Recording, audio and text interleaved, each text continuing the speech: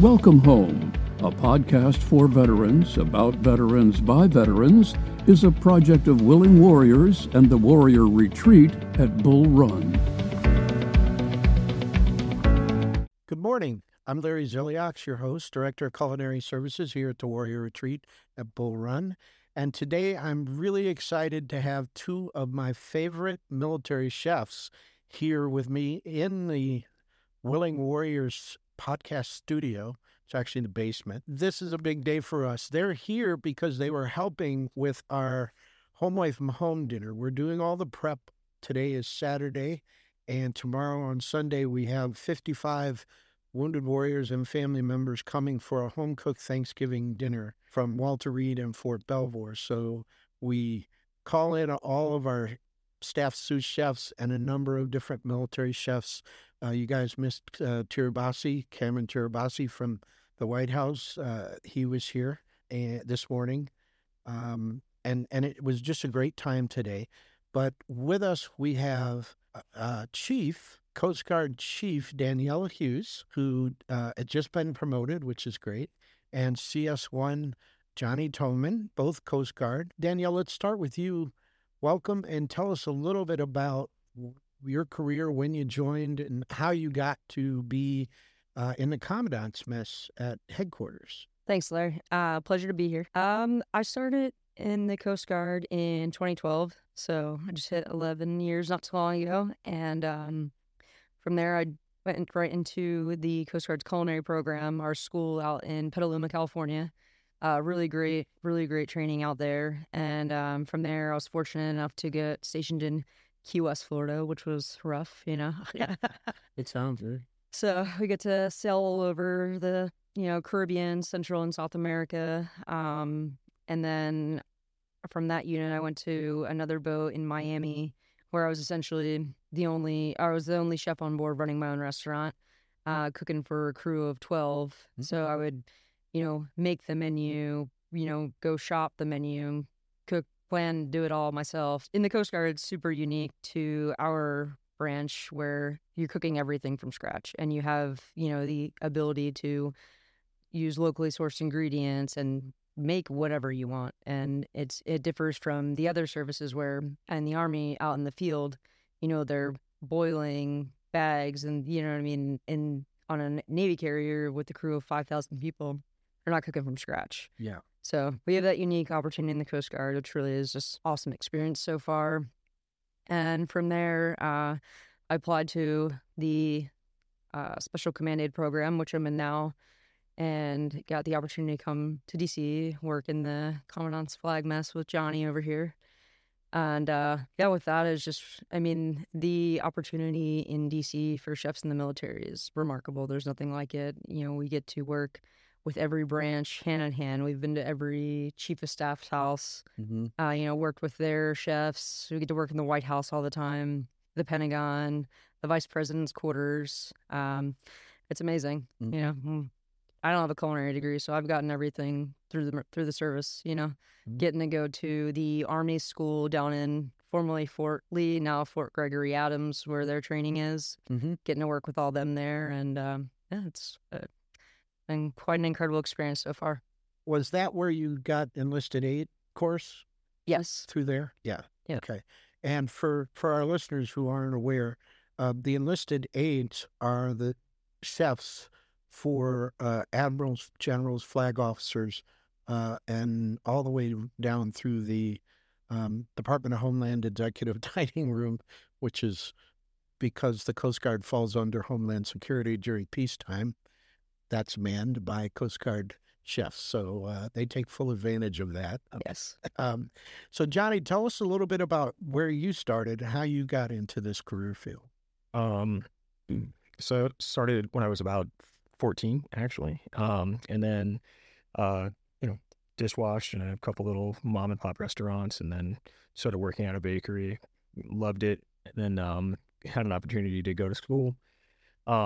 So I went to the Culinary Institute of America in Hyde Park, where I got my degree in culinary arts, and then I went to West Hampton and had an opportunity to own and operate my own restaurant. Wow. So I did that, and then I realized I was losing my hair, and I needed to do something else with my life. So, and just the stress of restaurant life in the civilian world was a lot. It's hard. Yeah, extremely. It's a grind. Yeah, it's something. Yeah.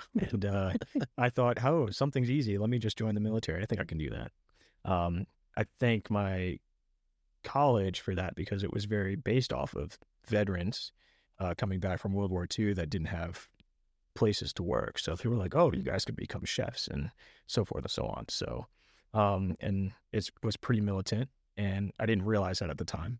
But then I was like, all right, I'm going to join the Coast Guard because it had the best culinary program. And I was like, yeah. So me and Danielle kind of share almost the same career path. I went to a big white boat in Florida, and then I went to a small boat, an 87, the patrol boat that's not the one that she was on, but also in Cape Canaveral, Florida. Wow. And then obviously joined the Special Command Aid program, and that's been it so far. I'm about to hit 10 years of the Coast Guard, and it's been a wonderful journey. I mean, I feel like I've learned more as a chef, a leader, a mentor, a friend in the Coast Guard than I would ever have if I just decided to stay in the civilian world. So sure. I know that you guys compete often, and you are the 2023 Military Chef of the Year. Was that because somebody just woke up one day and said, let's make Johnny the Chef of the Year, or did you have to compete for that? Well, we do have puppet masters where we work, but they Danielle won Chef of the Year in 2020, and then me and Danielle proceeded to continue to be a part of the team for the last 2 years, where we've had trials and tribulations, but all of that led to amazing success for the Coast Guard culinary program and the Coast Guard culinary team. Right. With that said, obviously you go to Fort Greg Adams, formerly Fort Lee, and it's called JCTE, so Joint Culinary Excellence training. It's one of the biggest culinary competitions in the Northeast that the ACF put on. Yeah. And you cook with fellow branches, and you compete for Chef of the Year. It's called a mystery basket. Mm-hmm. It's in the F4 category of the ACF manual, and it's 3.5 hours long, and you have to do a main starter, a super salad, main course, and a dessert all within that time, and you don't know what you're going to get when you go into it. Probably the first time in my life cooking, I just blacked out, and then all of a sudden food was on the table. So okay, by a feel. Yeah, all by feel. Okay. And I was lucky enough and had the privilege to be successful at that and force the Chef of the Year for 2023. So. Right.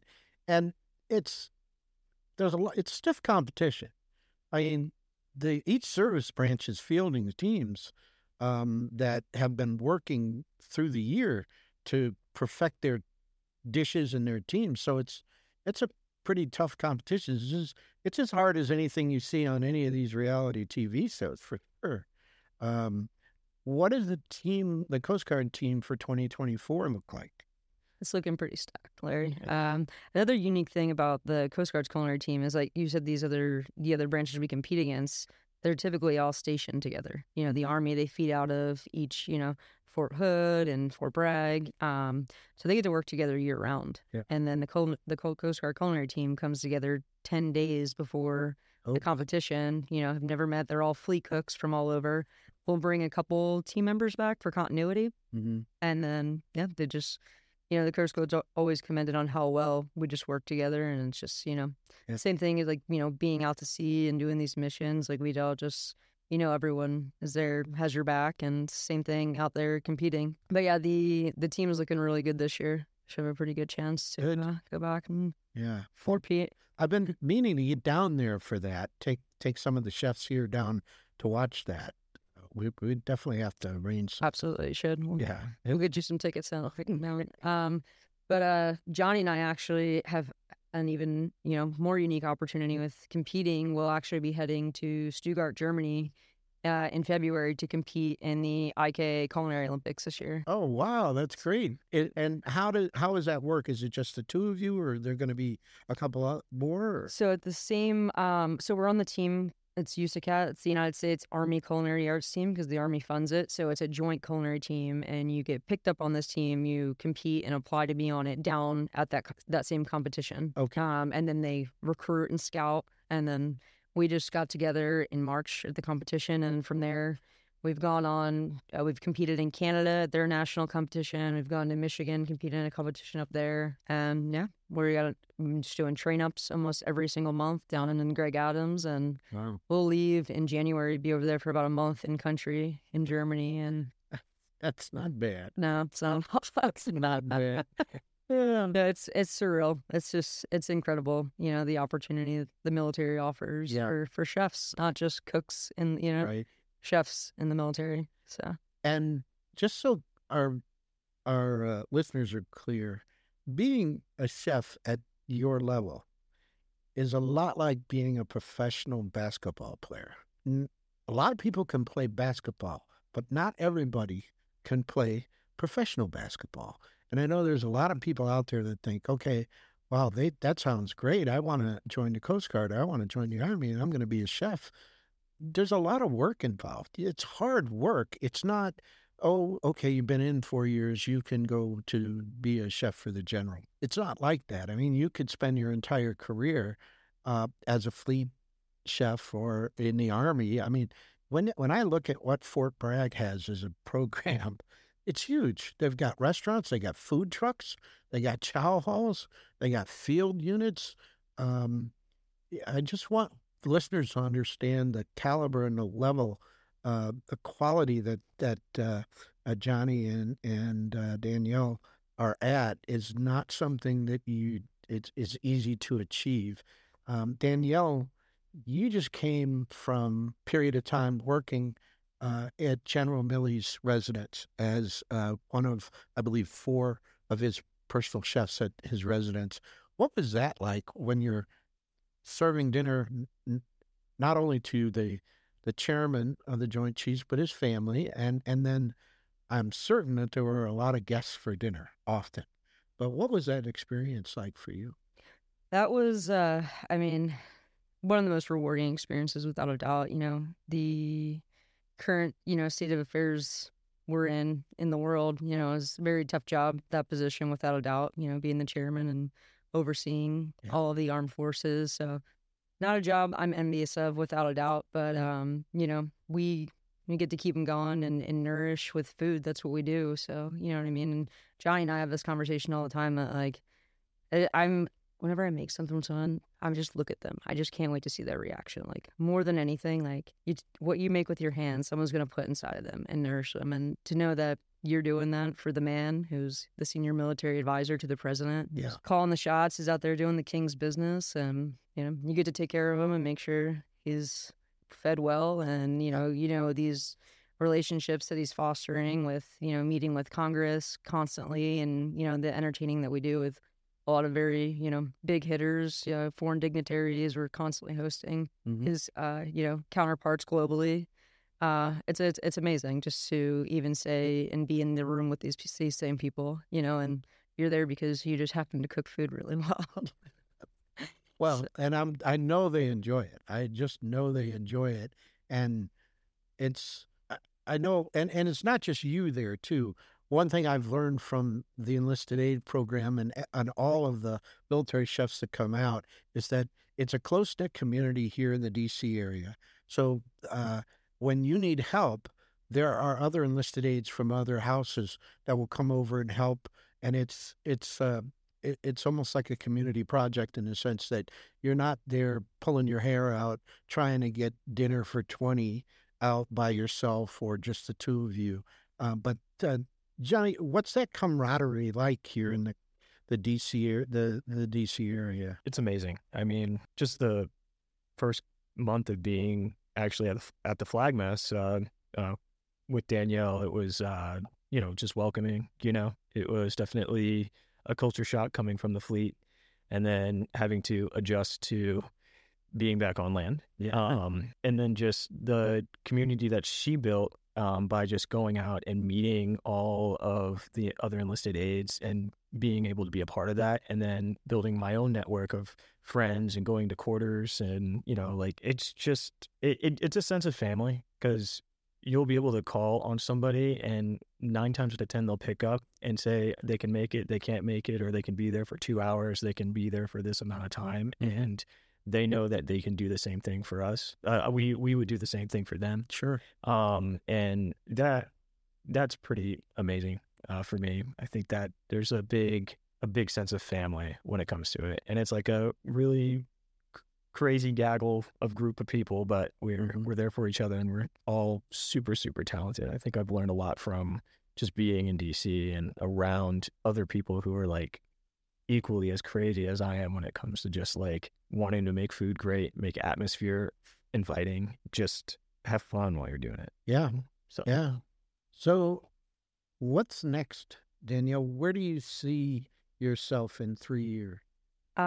In 3 years. So I actually just recently, it's funny you ask, I put in my submission to become a recruiter in charge, to go run my own recruiting office. And I do a bunch of it now to where, we're hurting with retention and getting folks to join the military in general, every branch. I believe that we're all at least 30 to 40 cents below comp of where we're supposed to be. So Sure.